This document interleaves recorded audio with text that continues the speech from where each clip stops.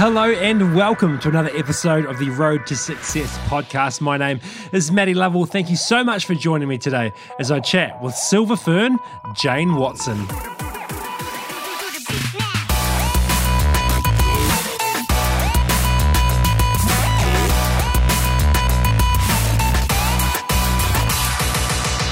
Hey Jane Watson, thank you so much for joining me. No worries. Thanks for having me. It's a busy life, obviously, with children and teams and training and netball and life. And so I appreciate you taking the time to come and chat today. No worries. So, look, I think it would be kind of good to sort of start at the start, from, obviously, you and I know each other a little bit, but it'd be good to understand where you came from. And I've done a bit of research, obviously, and it sounds like you were sort of grew up as a farm girl. Is that right? That's correct. Yeah, a farm girl. I was actually born in Christchurch, and Mum and Dad had a farm in Banks Peninsula. And then when I was about 4, we moved away from there down to a little place out of Timaru called Cave on another farm, which was, I guess, where I grew up mainly and what I remember. And then moved again to another farm when I was like maybe 11 and a half down south to a little place called Miller's Flat. And that was kind of my farm growing up. Yeah, I've lived in the South Island 90% of my life, and I hadn't heard of either of those two places. So pretty small towns. And was it like? Were you into sport from a really young age? Yeah, yes, I was. I love football. I think because my brother Alex, he played it, and I just ended up playing it. But I was just always outside running around with the animals. Yeah, doing something, building huts, climbing up something. Yeah. Like most Kiwi kids probably, right? Yeah, totally. I actually read that the reason you got into netball was because you couldn't find a football team. Was that right? Yeah. Is that true? Yeah, true. So it was Mum's fault. No. So when we went to Miller's Flat, there was no football team there that I could play in. So Mum said, why don't you play netball, get to know the girls, blah, blah, blah. So I did. So, pretty good advice. Yeah. Can't say I enjoyed it all that much, but I did towards the end, that's for sure. Yeah, and so tell me about your sort of journey with netball from that age. Obviously, in Miller's Flat or where it is you're playing, like there's probably one team and you're just sort of starting off. Like, talk me through about sort of, I guess, when you realised that you probably had a bit of ability in it. Yeah, to be honest, I can't remember heaps of it. I know we played in Miller's Flat, but I also remember playing in Alexandra. We also went to Gore and played in Gore as well. So I feel like there was some sort of little rep team that I made. Mm-hmm. I don't know what the name of it was. Yeah. And then I went to boarding school at St. Kevin's College in Oamaru. Mm-hmm. Played there, got in the A teams. But I think like most people or most good people, they make like the secondary schools team, all that jazz. But that was never sort of me. I did make sort of North Otago reps. And then when like in 7th form, when it got quite busy, I had to travel to Dunedin for netball as well. So I ended up playing some sort of, I don't know, maybe under 19s or something during that year as well. So I sort of had to stop basketball, stop doing anything else because it was just, way too busy. Probably started enjoying it around 5th form when I probably started getting better at it. But I can't remember that much more. Yeah. And so like obviously you're playing in high school, you're sort of making a few rep teams. So you weren't making the national teams at that age, is that what you mean? No, not at all. Yeah. And so, when did you realise that you're actually quite good? I mean, obviously you're good, but when was you continue making rep teams through high school? Are you even at this stage in your life, say you're sort of towards the end of high school, are you even considering that netball is going to be a career option for you? No, I'm not. I still didn't even know what I wanted to do. I was tossing up between going to Lincoln Uni and doing sport and rec, or going to Dunedin and doing like some sport degree down there. Mm-hmm. But I ended up getting a netball scholarship to Lincoln, so that kind of made my choice for me. And I guess we did really well at Lincoln. We pretty much made the finals, if not won, every year we were there. I was there. I probably played about 8 years. During that time, I was in sort of reps and things for Canterbury, but I don't know what it was. It was never like, I want to be a netballer. I'm going to be a netballer. That wasn't really the case. It was more like, man, I've got to get my study done. Because I think the good thing at Lincoln is to keep your scholarship, you have to pass your degree, like you have to pass your papers to keep your scholarship, and you have to keep training, and you have to keep getting better at that as well. So like by the end of my degree, there was probably only a couple of us left, to be honest, because, a lot of people couldn't do that. Yeah. So, it was definitely challenging. What did you study? Sport and rec management. Yeah. Did you enjoy it? Did I enjoy it? It was okay. Yeah. So after that, I ended up doing a primary school teaching degree. Yeah. Because I just didn't know what I wanted to do still. It was all right. Yeah. Yeah. But I'm actually a teacher by trade as well. Oh, yeah. Nice. And then I taught for 3 days after I finished. And then I didn't think I was going to give it up. I was like, look, I was probably a bit young to keep, like I was like 19 or something. 3 days. No, 20. I was 20 years old, Yeah. and I taught for 3 days. And it wasn't like I did like just some fill-in and relief stuff. And then I was like, oh, well,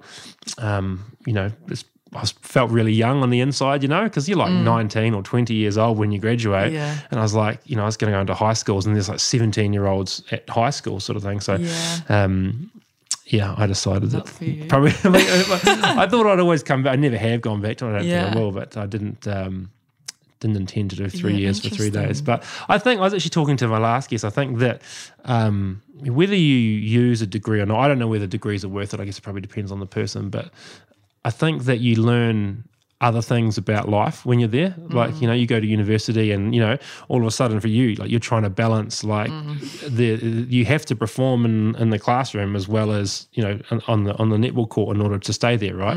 And those are sort of things that you don't normally get in like high school. You're managing your time and your energy and your effort and what you're doing. And so, whether you end up using it or not. Do you think you'll go back to teaching? Is that something that you I don't know.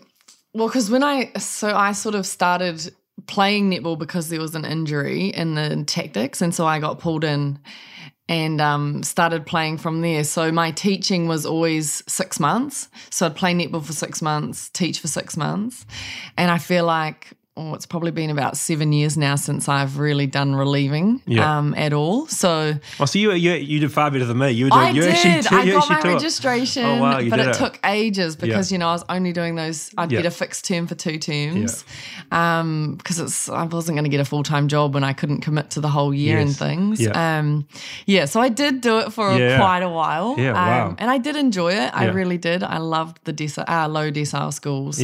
That was real my passion. Why did you like that? I just love the kids, and I love the challenge of the kids.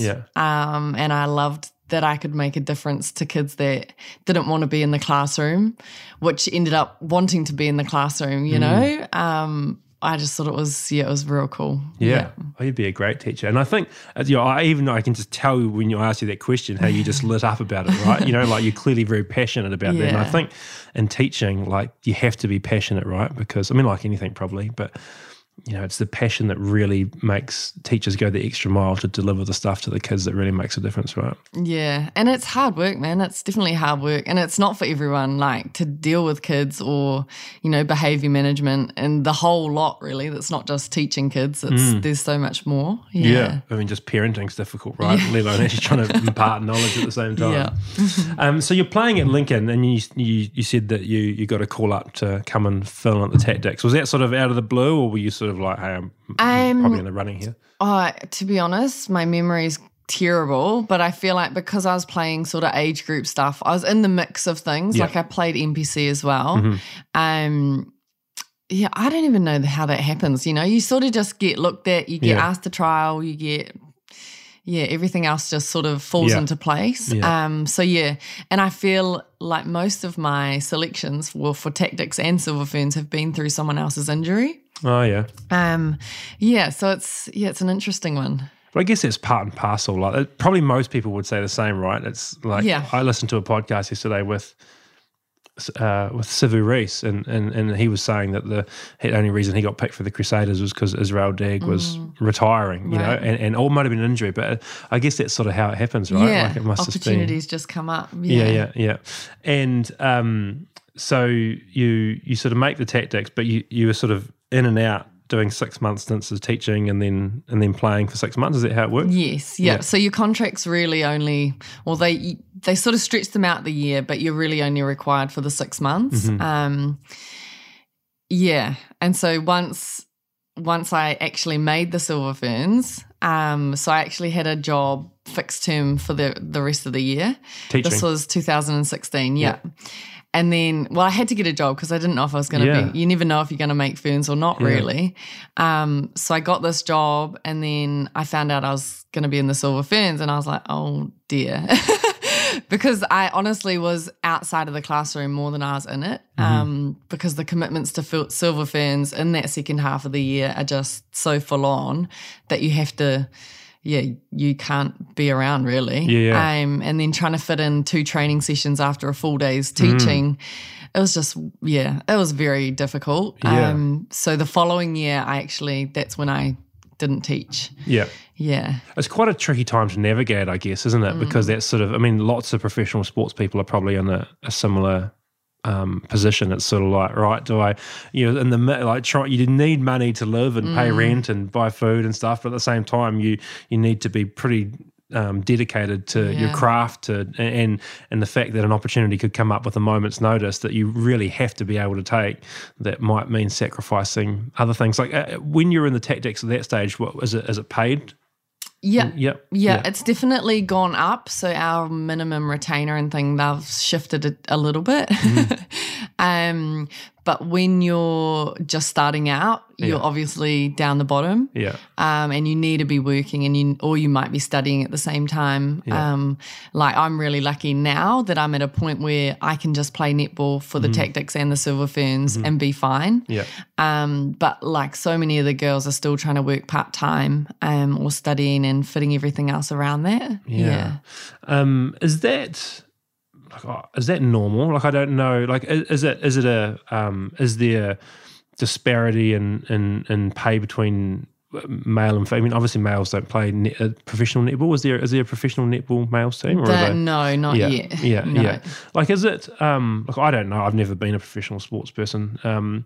But you know, like I think like none of the Crusaders, for example, I don't think they work. Like I think I had Dr. Farah Palmer on here on the podcast, and do you know her?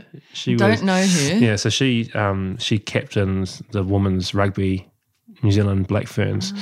She chose the name the Black Ferns. Like she was like the godmother of like New Zealand rugby because it's the Farah Palmer Cup. Yeah.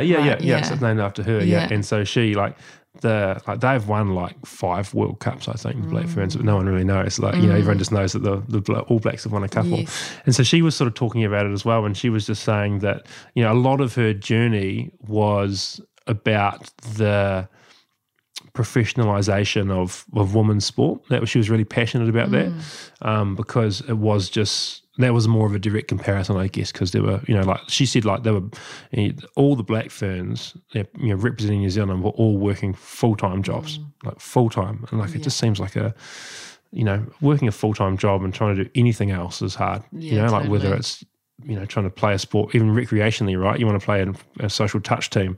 It can be tough. It's tough. So did you find that tough, or was the nature of the ability to be able to do relief teaching might have been quite a good sort of mix for you? Yeah, it's definitely tough. Just the energy to then go and train and fit it all in is really hard. And I think like from uni, I was probably quite used to being able to try and fit everything in. So my time management was already quite good. And I guess you just have to make choices as well, you know, like living in the halls as well. You've got all those people having parties down the hallway. But you just have to make those choices about what you want and, you know, what you do with your life, I guess. So did you have to miss out on a lot of stuff at uni to prioritise? A little bit, yeah. And I probably... I just chose myself, like am I going to do this or am I going to do this? And I just made that choice. And yeah, do I regret it now? I don't know. Yes and no. Like, it would have been cool to be able to live it up a little bit more, have that time. But at the same time, I might not be where I am today without what I chose. Yeah. So yeah, it's a really hard one. Yeah, it is. And you can never change the past, right? Yeah, exactly. But like, were you making that sacrifice because you believed that you had an opportunity in netball? Deep down, maybe. Yeah. But I don't know. I'm quite like I'm quite driven, and like whatever I set my mind to, I'm just going to do it regardless. And so if I'm playing netball for whatever team, then I'm just going to go hard and I'm going to do my best. Mm-hmm. But also I wasn't going to give up my degree and things knowing that I need a plan B because I might get injured, I might not make it, I might be on the bench for 10 years, you just have to make sure that you've got something behind you, or else, you just, one day you might stop and then you've got nothing. Yeah. So, yeah. Yeah, and that's an interesting point in itself, because that's the one thing about professional sport, right, which is very different to, say, like a normal person like me, like sort of getting a job, right? It's like all your eggs are kind of in one basket, right? Like, you're pushing really, really hard for something, and the opportunity can be lost through absolutely no fault of your own, right? Like, there could be an accident, an injury, or, someone who plays your exact position could come through and be the best that anyone's ever seen it. So nothing to do with your effort or control, but for some reason you've sort of, the opportunity that you thought was gone. I guess there's probably lots of people that it happens to, right? Oh, 100%. And it might even be, the coach of the team this year might not want you. They might want somebody else. Yeah. It might come down to one person's decision. Yeah. So you're a little bit in limbo, but I guess that's why you have to have something else, and you can't just be, oh my God, netball's my everything. Yeah. Yeah. Yeah, that's interesting. I mean, it's sort of, yeah, and I get it, that sort of idea, having sort of, it's like a plan, like you said, plan B, but it's sort of like, I guess it sounds like you managed it well. Do you think that having a plan B means that you can't be as focused on plan A as you could be? Potentially, but now has come the time where I can spend everything on plan A because I've got that behind me. Yeah. So I guess you've got to, there's always going to be a balance, but I know some girls who have been chosen young and have just played netball and now they're coming to the, they may have come to the end or not been chosen for whatever reason, and now they're like, oh man, what am I going to do now? Yeah. Now I have to go and study. Yeah. Older and yeah. It's not some people there's different, but it's like so many people can go into commentary, right, or media, or those sort of few, and it's not a very transferable skill. Is it? Like, if you're really good at netball or rugby or whatever it is, it's not like you can take that into like, another job and be like, hey, look, I've never done this before, but I'm really good at it. Yeah. Not a really transferable skill. But yeah, tell me about when you made the silver ferns, like when you found that out. Was that do you have any you're sort of talking about it quite colloquially, like really like just like, oh, I did this and then I was in the silver ferns and I was in this, but like that's kind of been your life, and it's really cool. But were there some moments along the road that you were like, far out, this is awesome? It's funny. I'm like, what do I mean? I'm not a real emotional person, maybe. Yeah. I don't get real excited over a lot of things, like some people be like, oh my God, like whatever, top of the world. With the silver ferns, it was funny because myself and Jess Moulds, we pretty much we were playing NZA at the time. And so we just had like a week camp pretty much. And we were playing just lead-in games for the Ferns. We played against them. We played against, it must have been England and Aussie as well. And so our little NZA team come along and we were in camp, and we actually I'm pretty sure we bet everybody as our camp. Like, wow. It was real cool. Like, it was a great vibe. We were having a really good time. But like halfway through the week, one of the Ferns got injured, and so Jess and I played defence. and we both got asked to go into a training. So we pretty much knew it was either going to be her or me that are going to make it. So that's why it's kind of like, oh, yeah, I don't know. And I guess the ferns at the time weren't in a real amazing space because obviously teams go through, phases. So to be honest, we were just like, man, if you make it, I'm going to be really happy for you. Like, go on, it's fine. Yeah.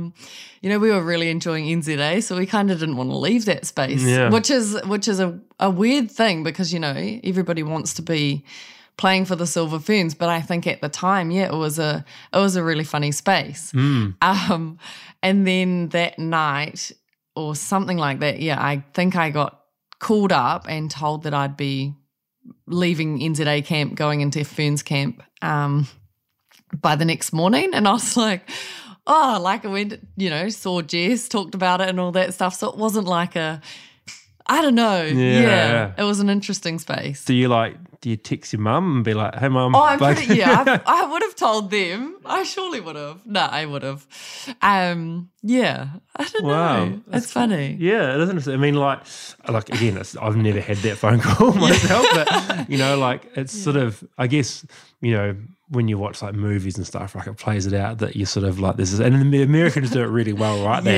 All their families sitting around and they do the draft and then the phone rings and they're all dressed up in their suits and stuff. And obviously your reality is a bit more low key, no cameras. Yeah. I mean, sometimes I do wonder, I'm like, maybe if we were different culturally, we would celebrate things a lot more and it would be real, well, not that it's not special, but it would be that, sense of tingles and and there's definitely be moments of that. I know winning World Cup, that was massive for us and that was probably it is one of my highlights. Yeah, so you got emotional there in some way?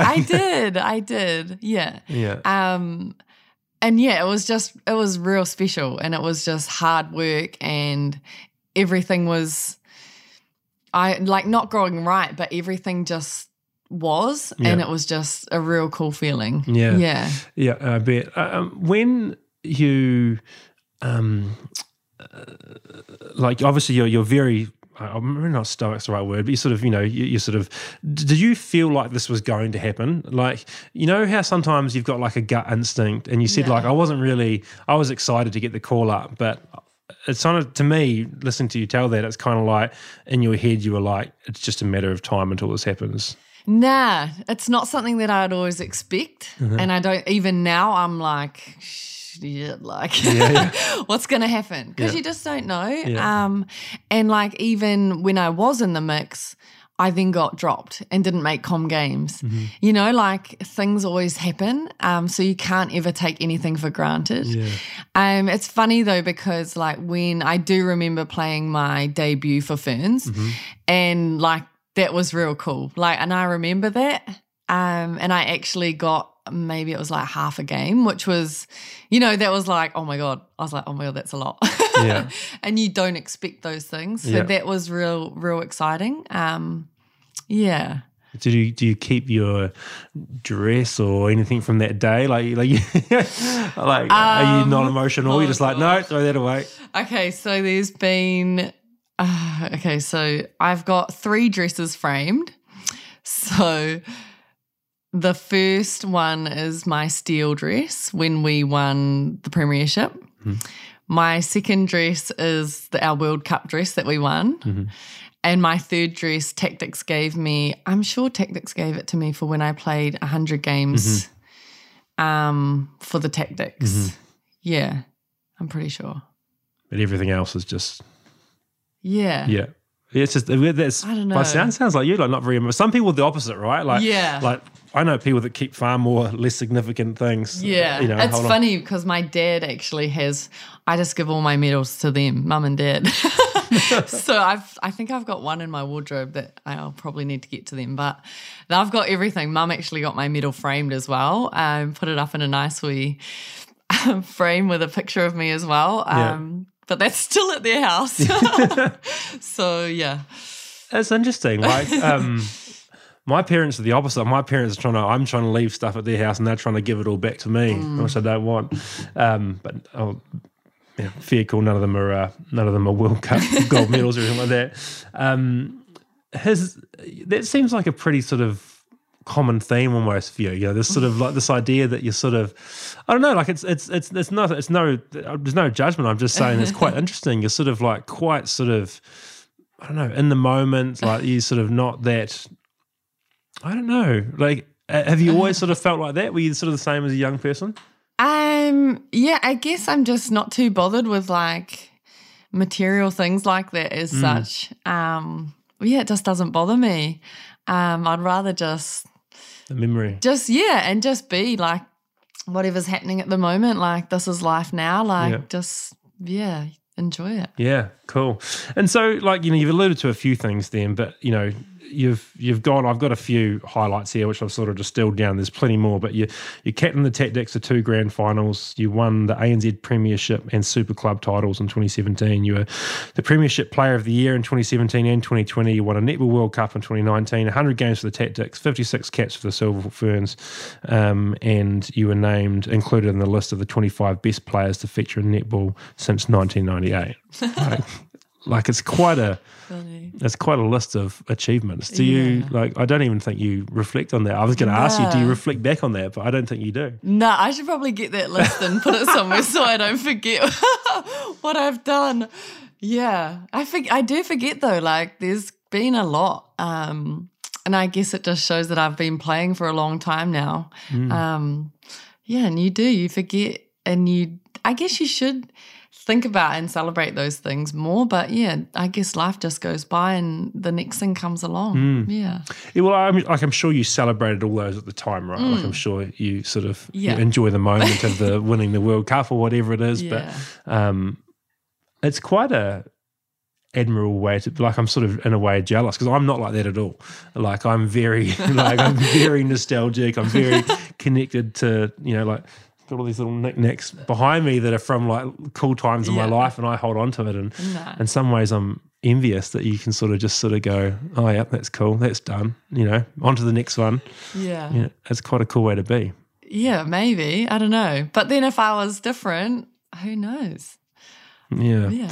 What's the result of that been like? I mean, you're very down to earth, you're very sort of grounded, but like, yeah, that list of achievements would almost give you the right not to be, in a weird way. You know, like what's it been like as a person, you know, that sort of grew up on a small farm in New Zealand? Like you're probably one of, if not New Zealand's most sort of prolific netball players. You know, like since if I'm honest, personally, I didn't follow a lot of netball, and then I met you and your family, and then sort of, you know, so. But now I just seem to hear your name everywhere. Like it's sort of like the Jane Watson's Tactix, or like Watson led the Ferns to this, and then like, you know, maybe I just see that because I know you now, and I look for it. But like, it seems like the result of all that is that you've become, you know, a really well-known person, which is coming from a small farm and a place that, you know, a lot of people haven't heard of. Like, what's that been like?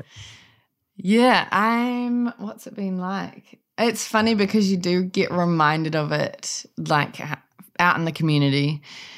All of a sudden you'll see, or somebody will come up to you, and the least person you'd expect to be watching netball, like an older person or something, saying, you know, something about my netball, or fantastic to see you back, or something like that. And it's like, oh, you just don't know how many people actually do watch you and look up to you, I guess, and the impact that you do make on others. And it's until people say things like that, or, you know, that do come up to you, then you're like, oh man, okay, that is like, I don't know, it's a really cool thing that you can make such an impact upon people. Yeah, no, it's you know, it's probably again, it's never happened to me, but it's quite a bizarre, you know, because you're in your world, right? You sort of do your thing, you go to work, you do your job. It just happens that job is filmed, and there's a lot of profile that becomes that, and then, you know, you go out to, I don't know, the supermarket or wherever, and a little girl runs up to you and wants a photo or something. Like,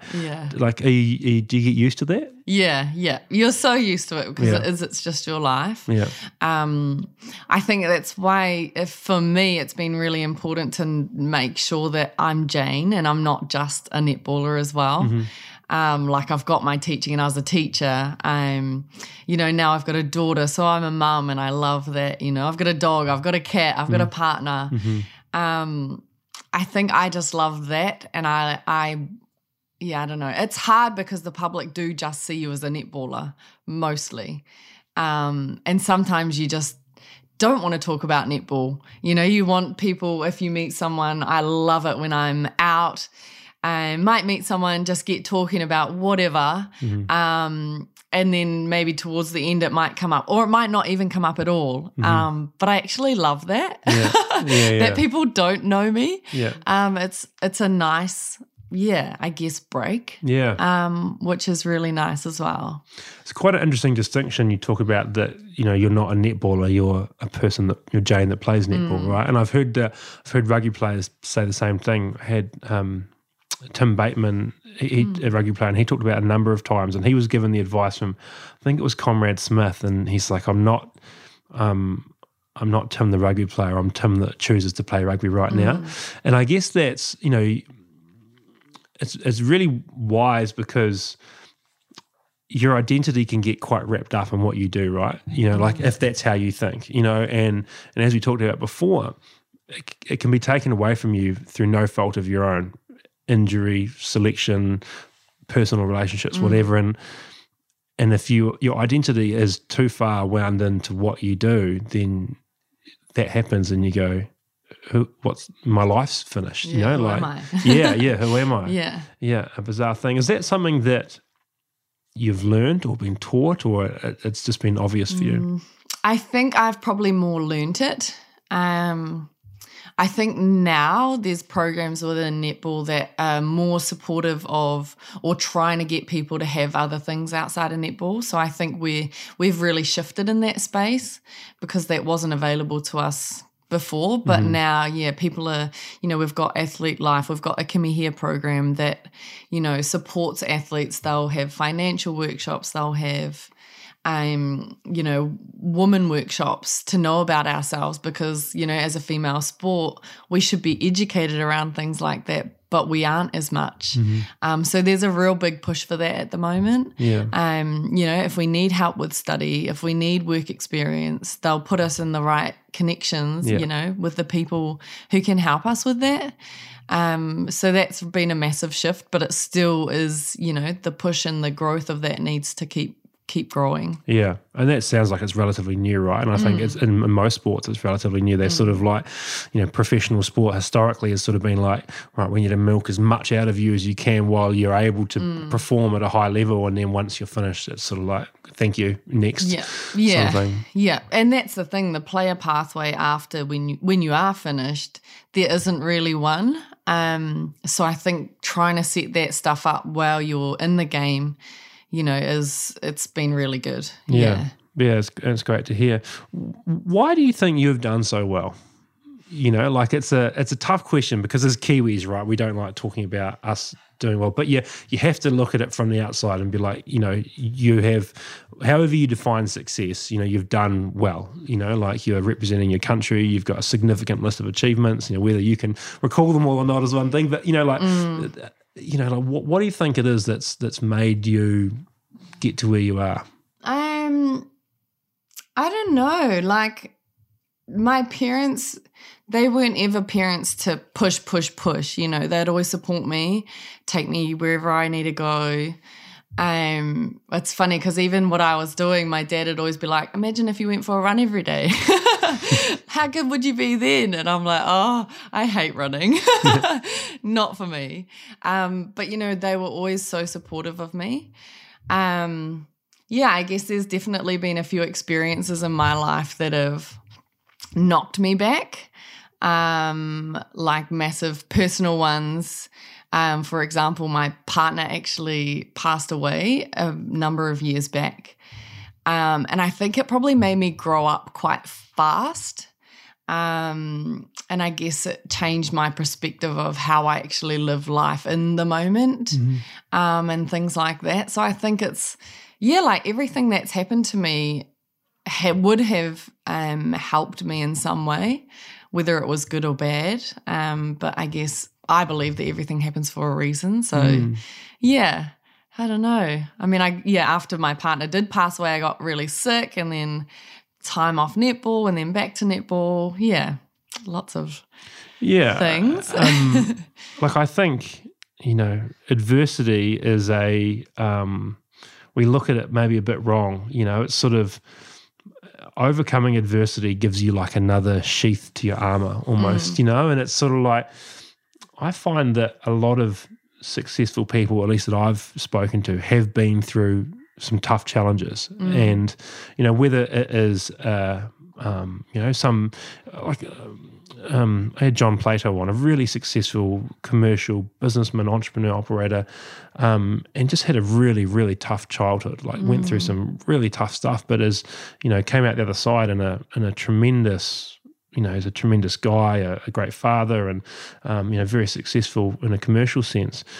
And there's a lot of people that have had that, and I think that, at the time we're often like, why did this have to happen to me? This is so frustrating, or this is so sad, or this is so tough.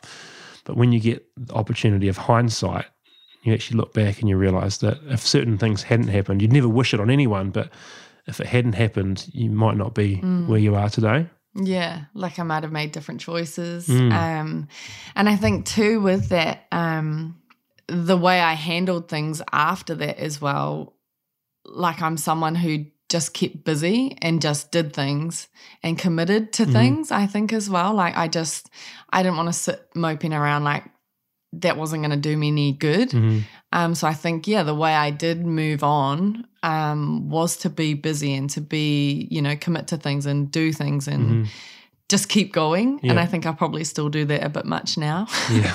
Just keep going. But being able to, I guess, understand yourself. I think I've done a lot of growth around myself and who I am as well. And I think that's really important.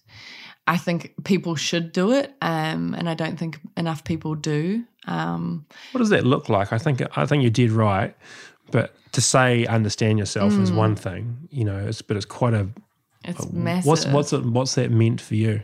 I think playing netball probably helped as well, being really aware of myself and how I am, not only myself, but how I am to others. What are my strengths? What are my weaknesses? How do I react? Being able to receive feedback, how you communicate with people. I think teaching probably helped me with that as well. You can't just, I'm a real straight up and direct, and people know that about me, but you also can't approach that. You can't go to some person with that same approach. They might need to be, questioned differently or talked to differently. Like I went through a phase of journaling. To be honest, since baby, I haven't done any journaling, any reading, anything else really. But I'm actually all right with that as well. Because I've sort of had battles in my head, I need to start this. Should I start this? But I'm actually okay. I've made it fine. That I don't do it right now. And maybe I'll get there in the future again, but at the moment the time's not right. So yeah, it's a difficult, like is that stuff that has been encouraged with you through netball, or is that something you've sort of done of your own accord, that sort of looking into who you are and how you operate and how you think and what suits you? I think I think a little bit. Maybe netball has helped a little bit. Yeah. We always receive feedback, and, we have to think about ourselves and our goals and what we are good at and what our weaknesses are and things like that. I've just probably thought about it more. The more I've been around, the more I've experienced. My partner, Santana, he actually got me onto the journaling. So just different parts of my life or people in my life have, I guess encouraged me or made me think like that. Yeah. I mean, it's quite interesting, I couldn't agree more. I think what a different place the world would be, right, if everyone was introspective, Everyone wastes all this time throwing opinions at other people, when if we just did a bit more self-discovery, we might all be in a better spot. Are you comfortable talking about your partner passing away? So, like, obviously, I in research, I didn't know, but in researching, it came up, and so, like, a lot of people listening may not know as well. Are you comfortable to share sort of what happened and your journey through it? Yeah, I was actually at netball training, and so my partner had come up. My partner at the time had come up from Timaru to spend the long weekend. And then so he headed home, and then we had Lincoln Club training that night, and we were actually at Villa in the gym. And someone had sort of mentioned something, there'd been a crash on the Rakaya Bridge. And I was like, oh. And then I just got this gut feeling, and I was like, something's not right. I had to keep training, obviously. I was like, it might be all right, but I still just had this gut feeling something wasn't right. And then sort of training finished, and I grabbed my phone, like messages, sent messages, got home, was worried, this isn't like him, something's not right, like calling, no answer, blah, blah, blah. Kind of freaking out, thinking something's not right, this isn't like him. And then later that evening, the police turned up at our flat. By that time, my parents had actually already been notified because the car he was using was his friend's. And so the friends actually got contacted first, and then my parents got called. So they were actually on their way up to Christchurch. They were living in Timaru at the time. It's honestly, I don't even know, just a wave of emotions, just massive emotion. And then thankfully my parents were up, because then I just went straight home with them that night. I remember driving over the Rakaya Bridge because I knew that was where it had happened, and I was like nearly jumping out of the car, to be honest. Like, yeah, it was I can't even describe it. But once that had happened, it was kind of a blur. Like the rugby club down in Timaru were so supportive. So my partner at the time, he was Samoan. So his family were all over there. So there was just so much, I guess, to organise with regards to getting his body back home. But yeah, I mean, my parents were amazing, and the rugby club were amazing as well, because that was his sort of support and why he was here. So it was definitely it's probably like the clearest thing that I remember. But yeah, I don't know. It was massive. And then we were actually we'd planned to go to Samoa that Christmas. But yeah, it was actually quite soon. It was either this month or next month. I can't remember now. It's in my diary. But yeah, went to Samoa, met his family. Yeah. What a crazy story. How old are you? How old am I? 33. No, when it happened. 17, 20. Yeah. That is a crazy thing to go through. Yeah. For anyone, right? Yeah. And then you got sick. So you Yeah, so I think when we went to Samoa, I don't know what happened, but when I got home, I just got quite sick, like almost like flu symptoms, but then it kind of just got really bad, and then I was getting really weak, and Mum took me to Timaru Hospital because she's like, well, something's not right. Like, yeah, I don't know what was going on. And then they put me in like this isolation room. I was like, what's wrong with me? Like, I had no idea. I just could hardly move. And then they transported me up to Christchurch Hospital in the ambulance, and then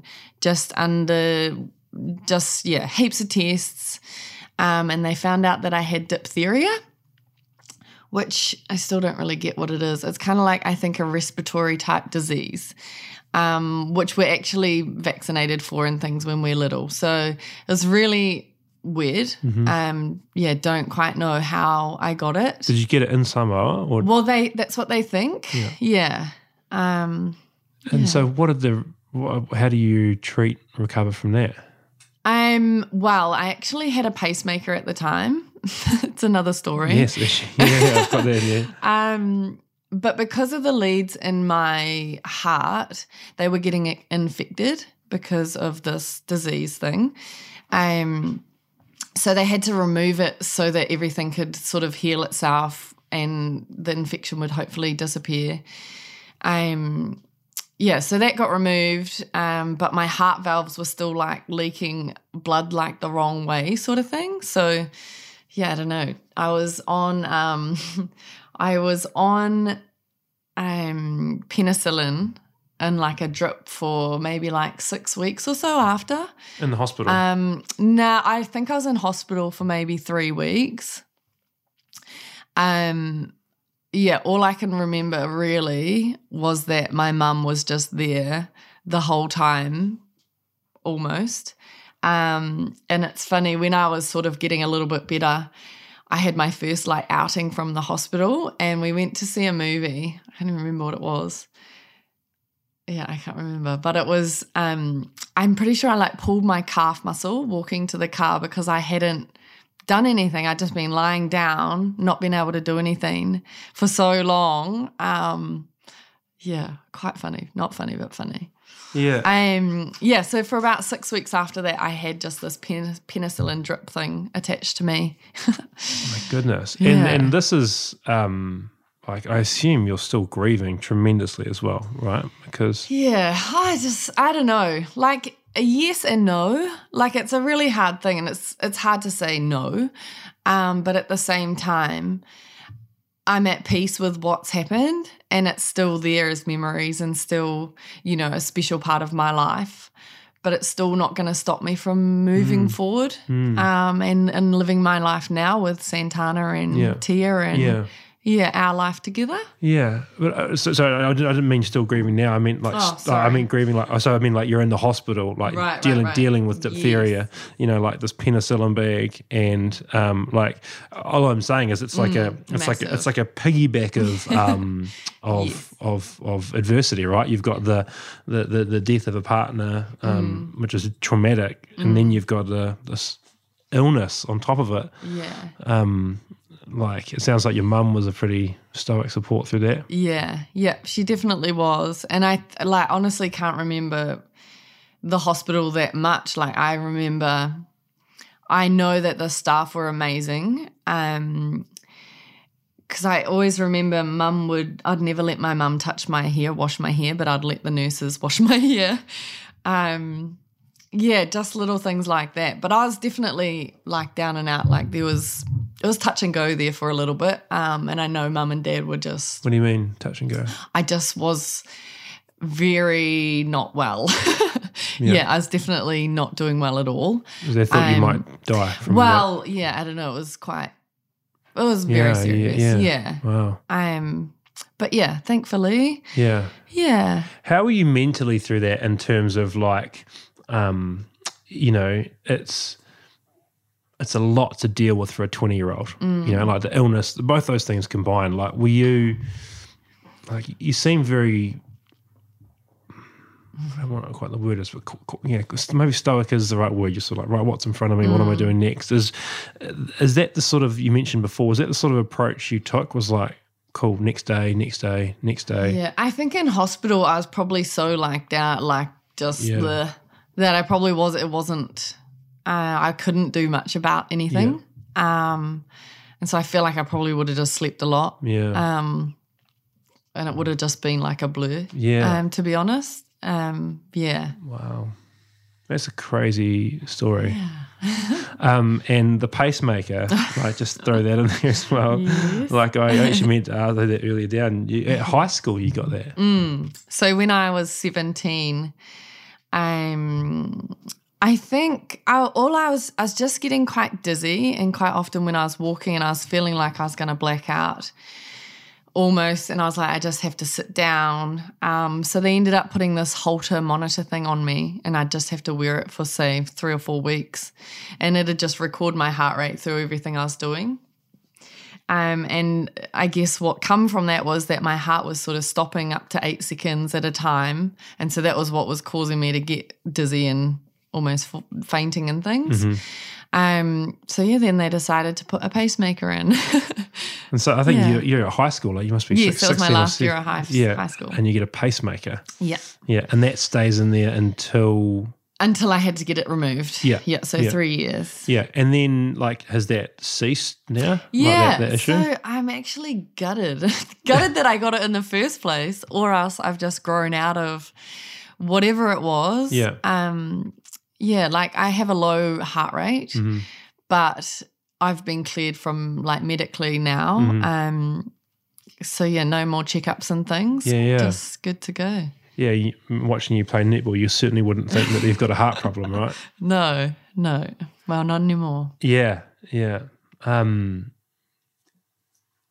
obviously also, as a result of what you do for a job, there's been a number of like injuries. I know you've had ankle surgery and bits and pieces. Like, what's that like being a professional? Like, if I hurt my ankle, right, maybe I can't do something for a week, but I can still make a little thing and I put my ankle up and I go back to work, right? Like when your job is literally using your body, like what's that been like, the journey through? Because you've had, and I think most people haven't, professional sports people have had a journey through injuries. What's that been like for you?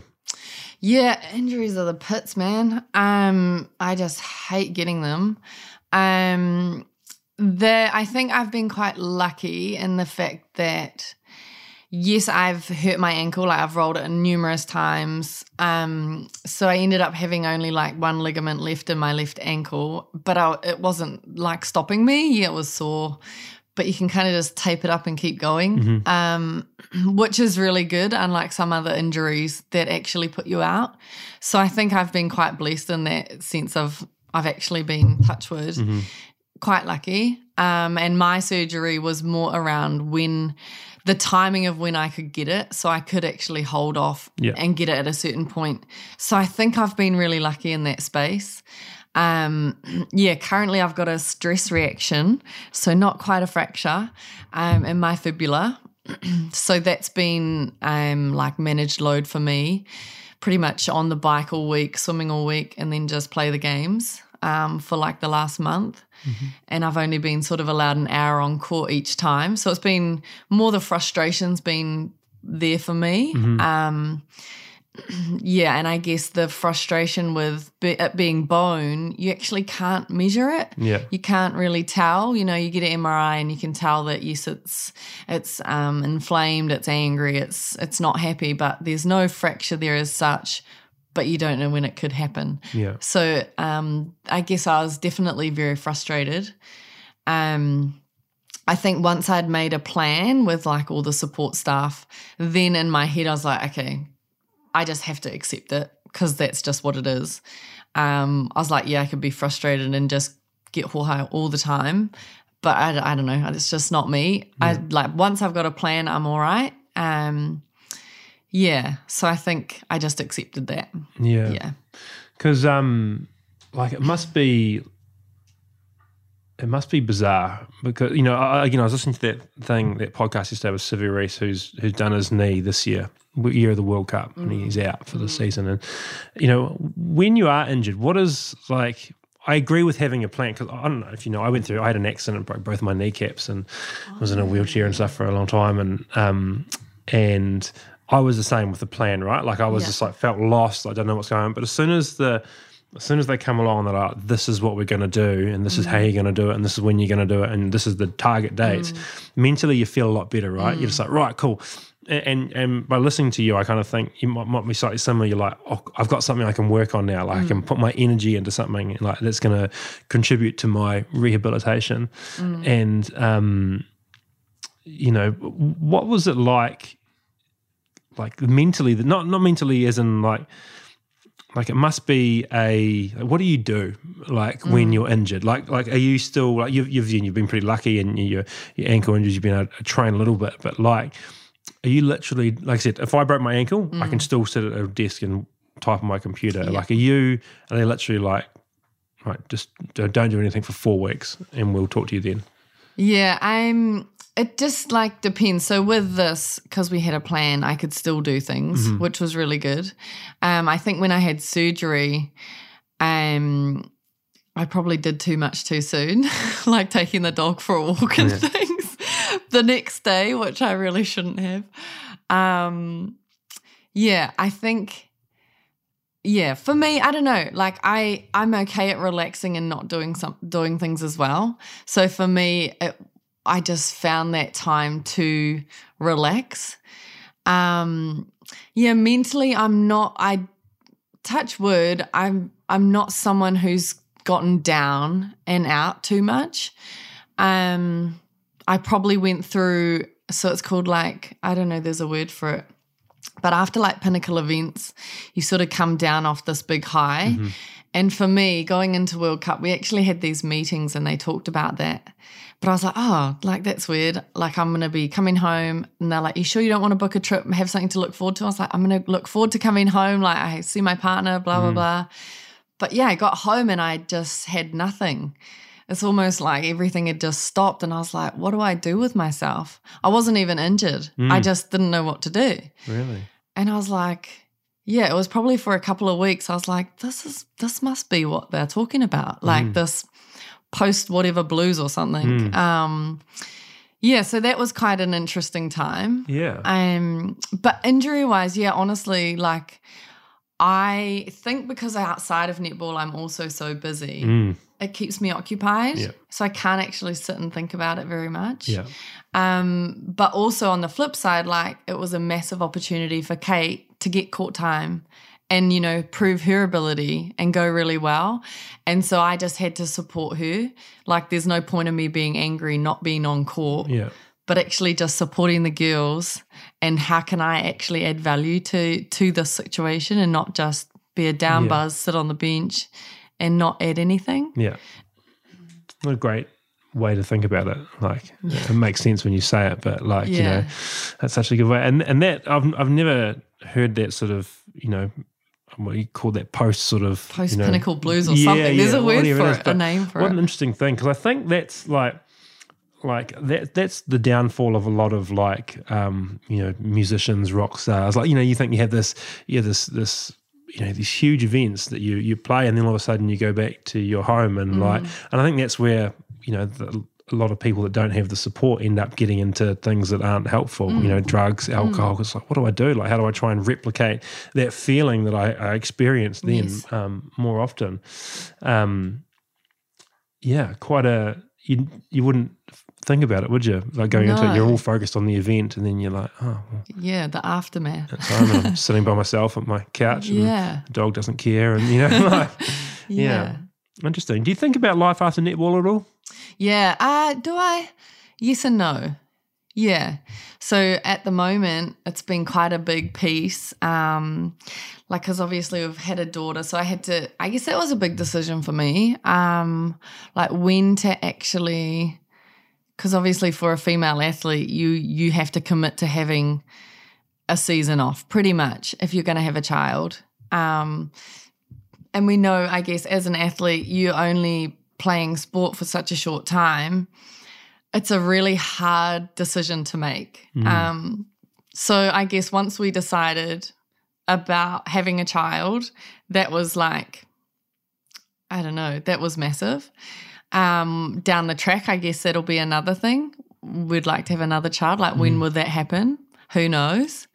But at the moment, we've actually just decided that we're going to spend next year learning Māori, Santana and I, up in Otaki. So we're going to shift up to Wellington and with his family and, do that next year. Wow. So that's like part of our journey, not like after netball, but also that might help us or help me once netball's finished, add another string to my bow. either with my teaching, relieving, or something else that might pop up. Yeah. Yeah, it's sort of an interesting one, isn't it? Because you sort of, it's kind of the same we talked about before. You want to be able to put everything into what you're doing right now, but at the same time, you've got to be pragmatic and practical and realise that, at some stage, you're not going to be able to play, world-class netball, your entire life, right? Someone younger's going to come along. Yeah. Like you came along to someone else probably at some stage. Yeah. The having a baby is an interesting thing, and I would like to talk that a little bit because it was a question I had, because it is a really different thing for a female athlete, like again, reference to the podcast I listened to yesterday, but like literally they had a baby and the day after he left for 8 weeks to play with the All Blacks. And that's the difference of, and he was able to play up until 2 days before that, whereas for a female obviously it's a lot different, and from what you said, obviously it's a careful consideration of is this what we want to do, and is the time right now, and you kind of like, do you take a risk? Is it a risk as well? Thinking like, hey, look, I might not be able to get back to where I am now. 100%, yeah. It's funny, well, not funny. Once we decided, let's start trying, and because I'm quite a planner, I was like, okay, looked at all the schedules. Com Games was coming up the following year. I was like, if I'm pregnant around about now, it should give me enough time, have baby, come back, and then I'll be able to play Com Games. And I was like, oh, yeah, that's a good plan. Obviously, having a baby doesn't work like that. Got pregnant, though, but then had a miscarriage.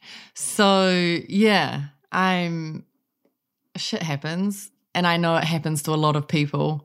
And again, so it's quite funny because we were in Nelson 1 week before, because this was during our ANZ season, and I was just real hungry, and I knew I was pregnant at the time, and I ordered a pizza the night before a game because I just didn't cut it. I was just starving. And then the coach comes in, she's like, oh, like just having a chat about something, and then I was like, oh yeah, I just had a pizza, like I was just hungry. There wasn't quite enough dinner for me. She's like, oh, you're not pregnant, are you? I was like, no, don't be silly. I was like, oh my gosh.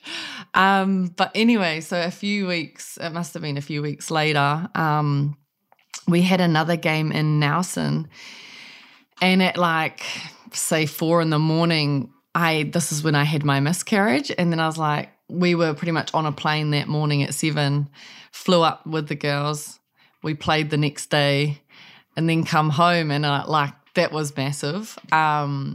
Luckily at the time, my really good friend was my roommate, so that made it really easy for me, but none of the other girls or staff or anyone knew. I didn't want to tell anyone.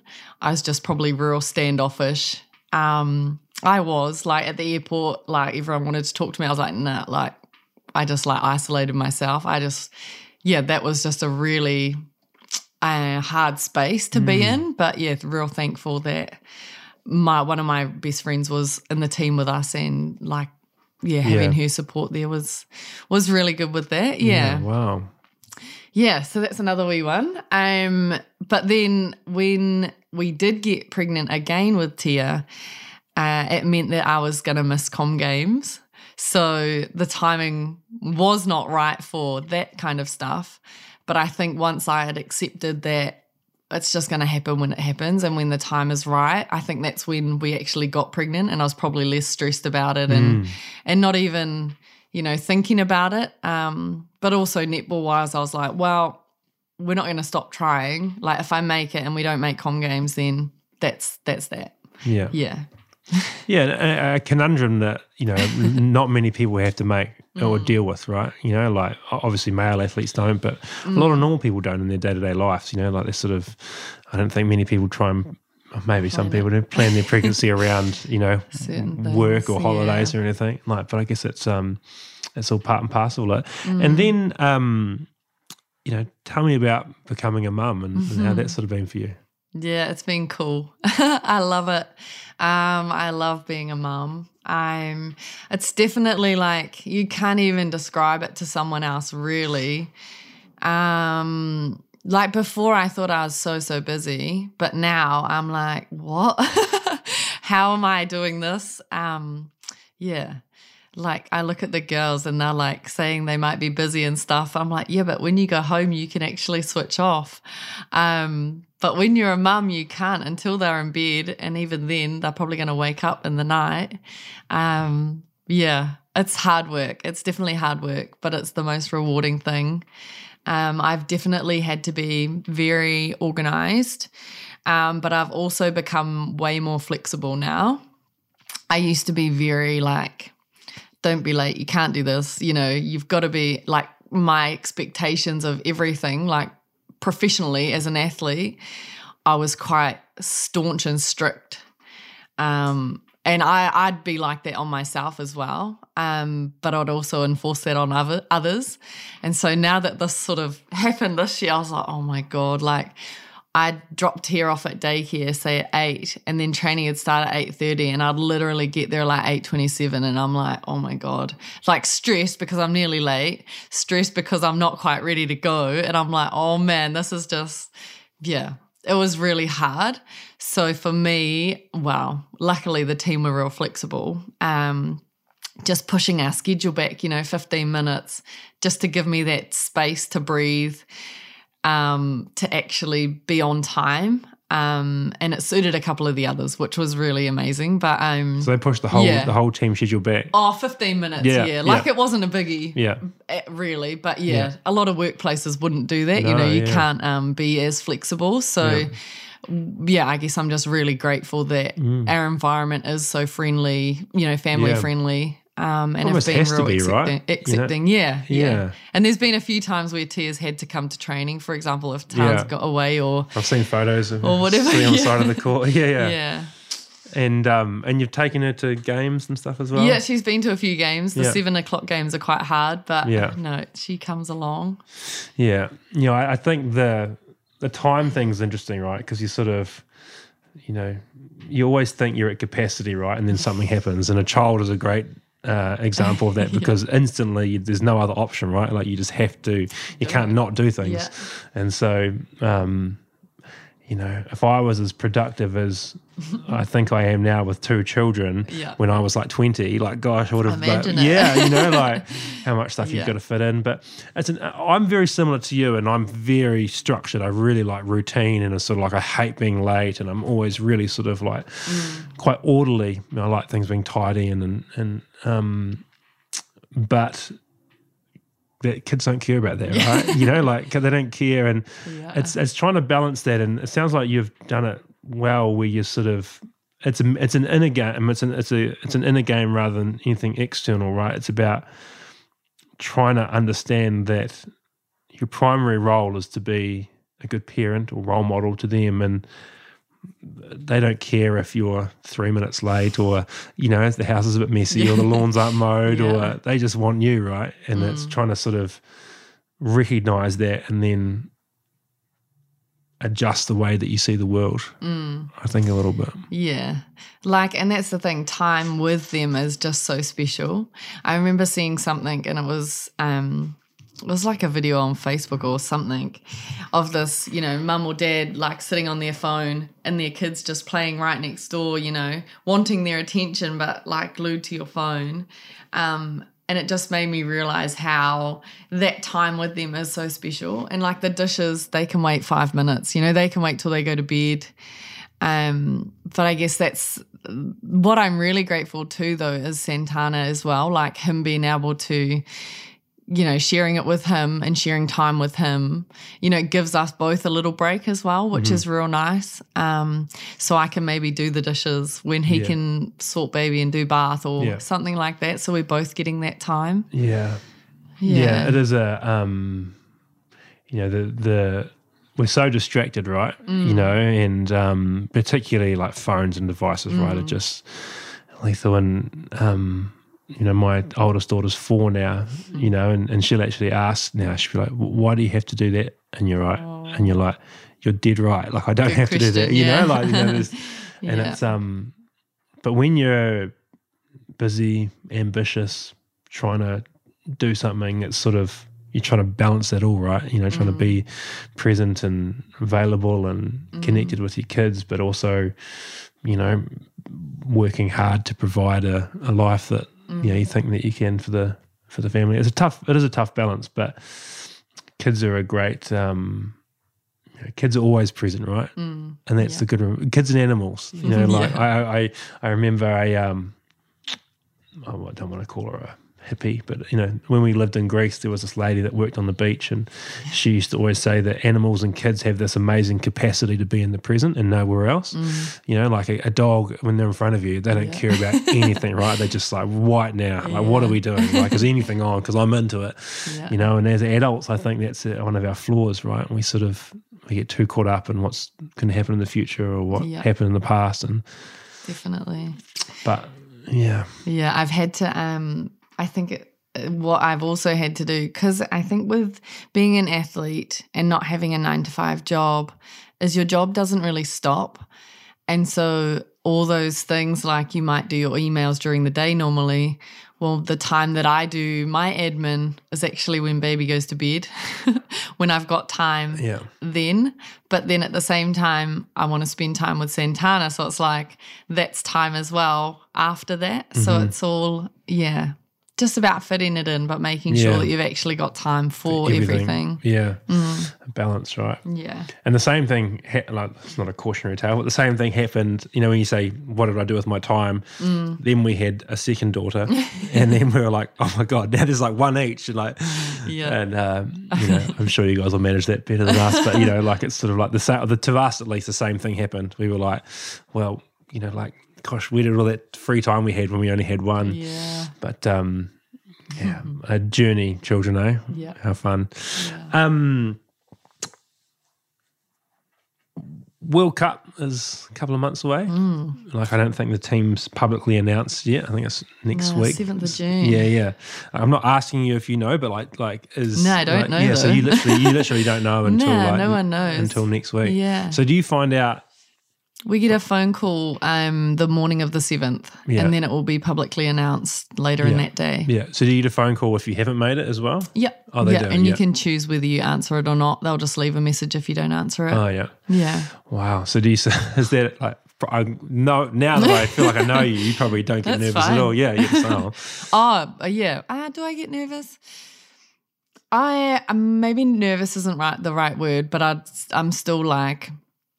waiting, I guess. Excited, on edge. Sort of. But at the same time, like there's a window of time where they'll call us, but I feel like I've got a gym session then, so I'm probably going to be doing my gym session, so I might not think about it. But I can imagine like there'll be definitely girls that'll be like sitting next to their phone or not wanting to answer their phone. Mixed emotions for everyone. Yeah. And obviously you're excited about that, the opportunity to opportunity, definitely. Yeah. I'd love to be a part of it, especially the fact that we've got an opportunity to win back-to-back, which we've never done. So, it's exciting. Yeah, that's a cool... And it's in South Africa, right? Yeah. And so will your family come with you? Yeah, if I make it, they will. Yeah, definitely. Is it a long tournament? Like, is it like, do you over there for like 7 or 8 weeks or something? Or? Oh, gosh, no. Oh, not? No way. So I think the schedule, the departure date is like the 20th of July.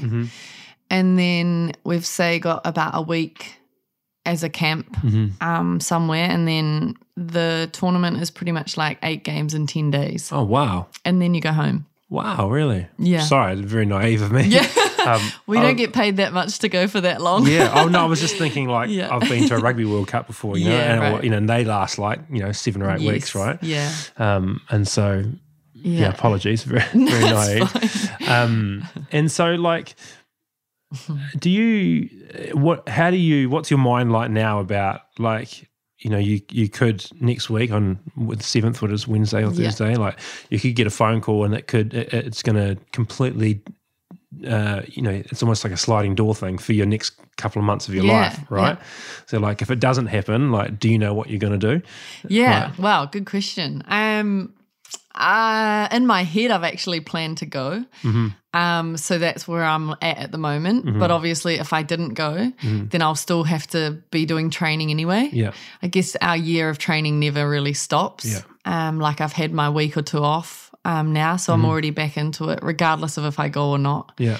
Contracting's happening for next year, so sorting out that piece, and then it'll just be a bit of time, to be honest, for me, which will be nice, spending it with baby and taking Awa for walks. Yeah.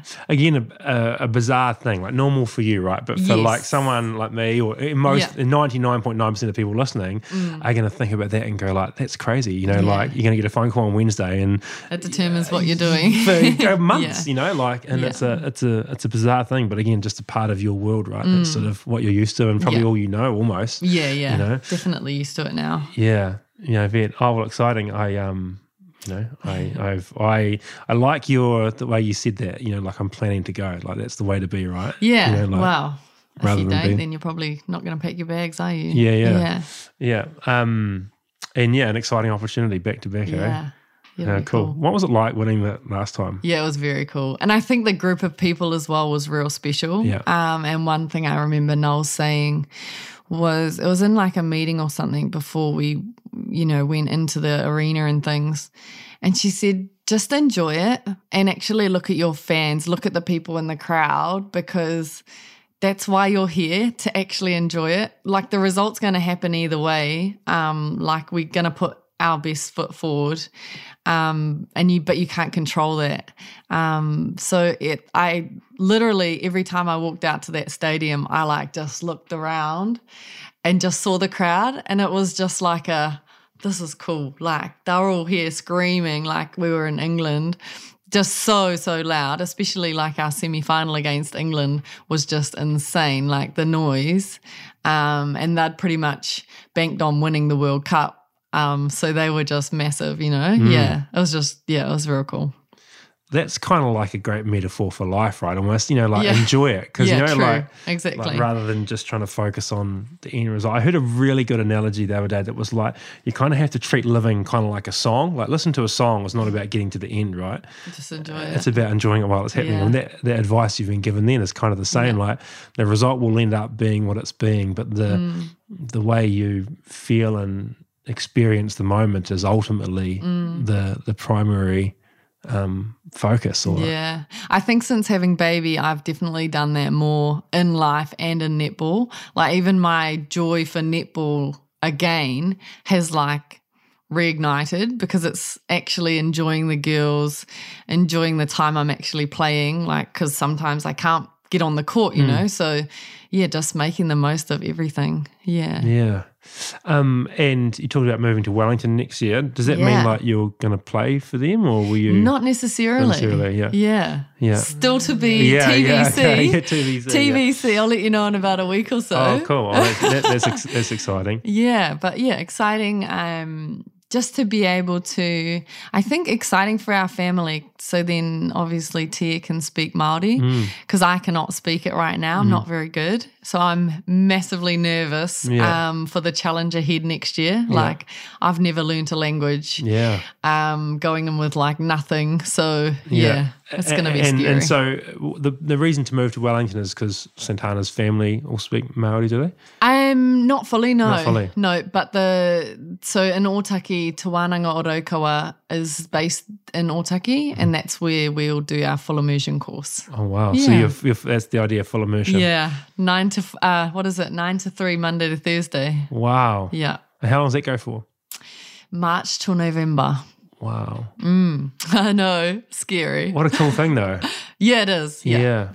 I'm looking forward to it, I am, but I'm definitely nervous. Yeah. But that's cool though, right? That's the idea of life, I think, is to constantly do those things that make you a little bit, a little bit anxious, and you're only anxious because it's new and exciting, and you care about it, and what a cool thing!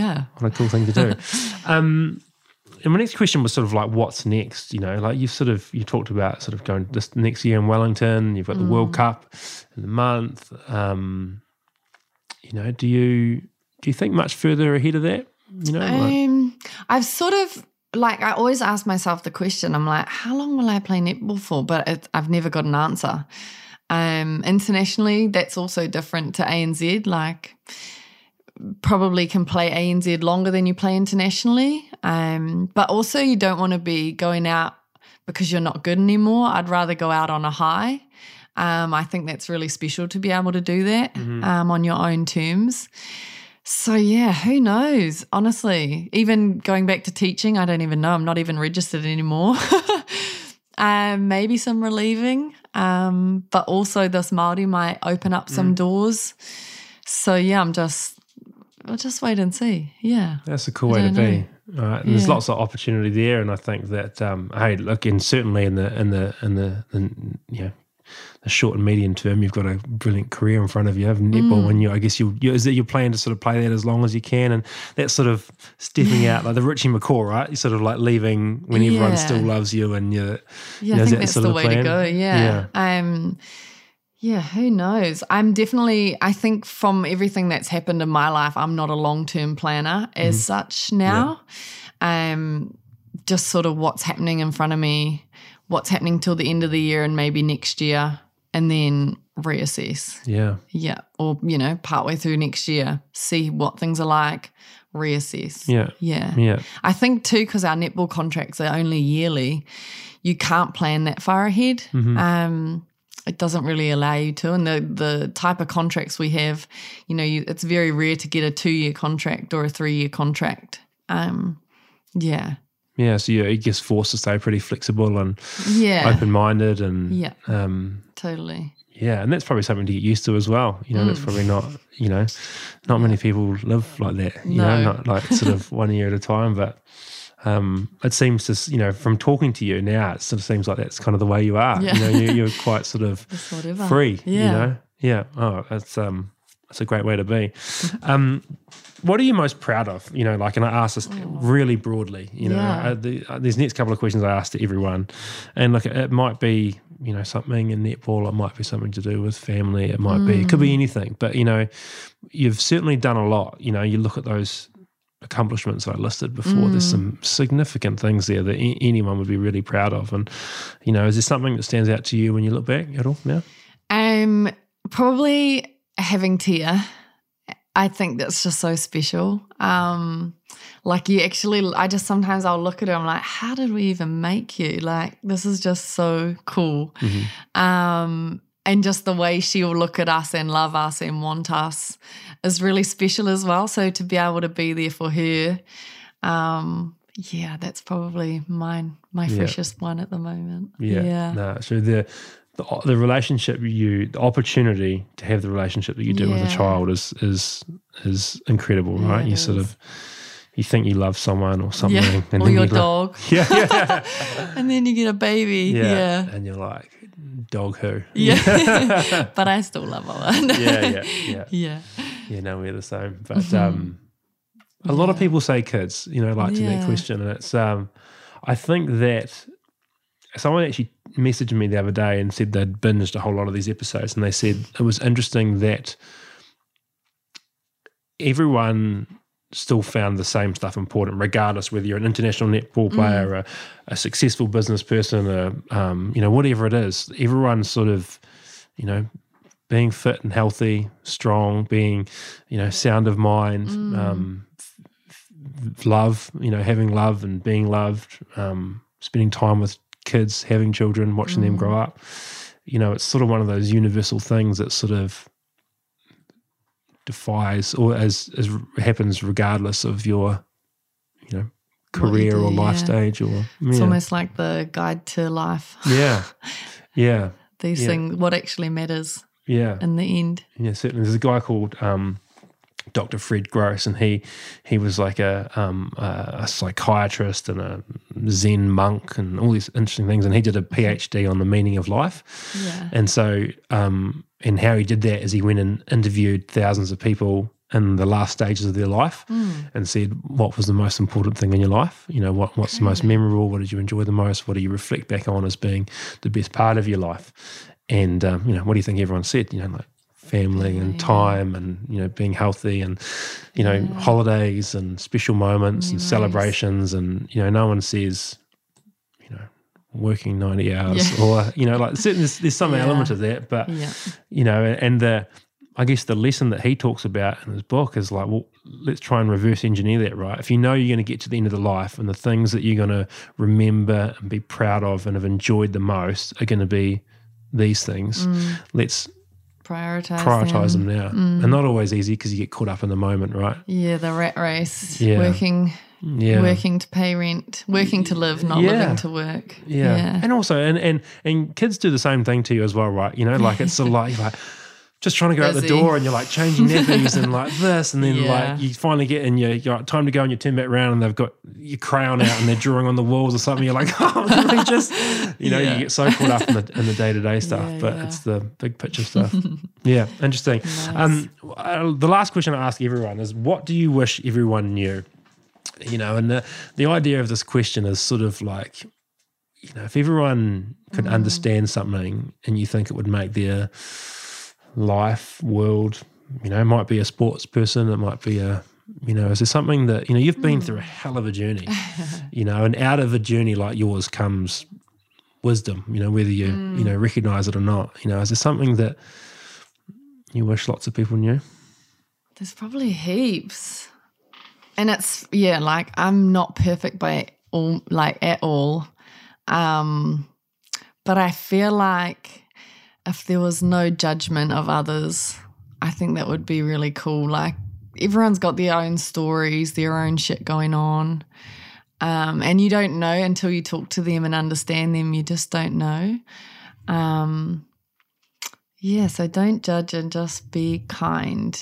Be kind to others and always have a plan B. Yeah. That's good advice. Yeah.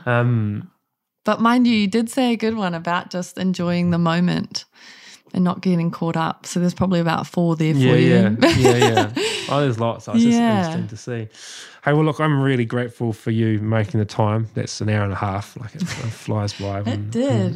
When this stuff happens. And, you know, I know you've got a busy schedule and, you know, you've got a daughter and lots of other things going on. So I really do appreciate you making the time. And like, I know lots of people will listen to this. And I think, you know, the idea of a podcast is that we have a long form conversation, an hour and a half, right? And so people will know you because of snippets, you know, they've seen you on court. But the idea of this is to, you know, like, you know, I've learned so much about you that I didn't even know, you know, and, you know, I think that you've been through some tough times, but, you know, you have a really amicable and inspirational sort of view on the world, I think, and it's probably that's you know, one of the factors that's helped you be so successful in your pursuit in your sport. But it's a cool thing for people to hear, and certainly for me to hear about you know, the way you look at the world. And I think that people will listen to this and be inspired regardless. So I really appreciate you making the time, and I guess so does everyone listening.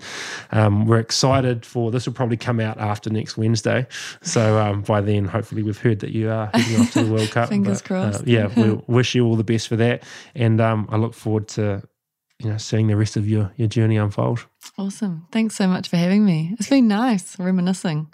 Yeah. I mean, it's, again, like I say this to a lot of people, but like, when was the last time you sat down with someone for an hour and a half and had a conversation that you didn't check your phone, or I can't remember, a baby didn't grab your ankle, or the dog didn't come in.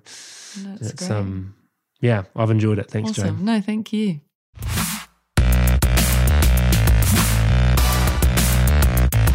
Wow, Jane Watson, what an amazing person she is. That was, you know, again, I say this every time, it was different to what I expected, but I don't know what I expected. She's a, you know, incredibly thoughtful person, obviously very talented and skillful as an athlete, but, you know, an amazing person off the court as well, an amazing mum, and, you know, I really enjoyed getting to spend some time with her today. So a huge thank you to Jane for making the time to come and chat today, and obviously a huge thank you to you as well for checking out the Road to Success podcast. I know I say this all the time, but I just love getting to sit down and have conversations with people just like Jane, and the only reason I get to do that is because people like you listen. So thank you so much for checking it out.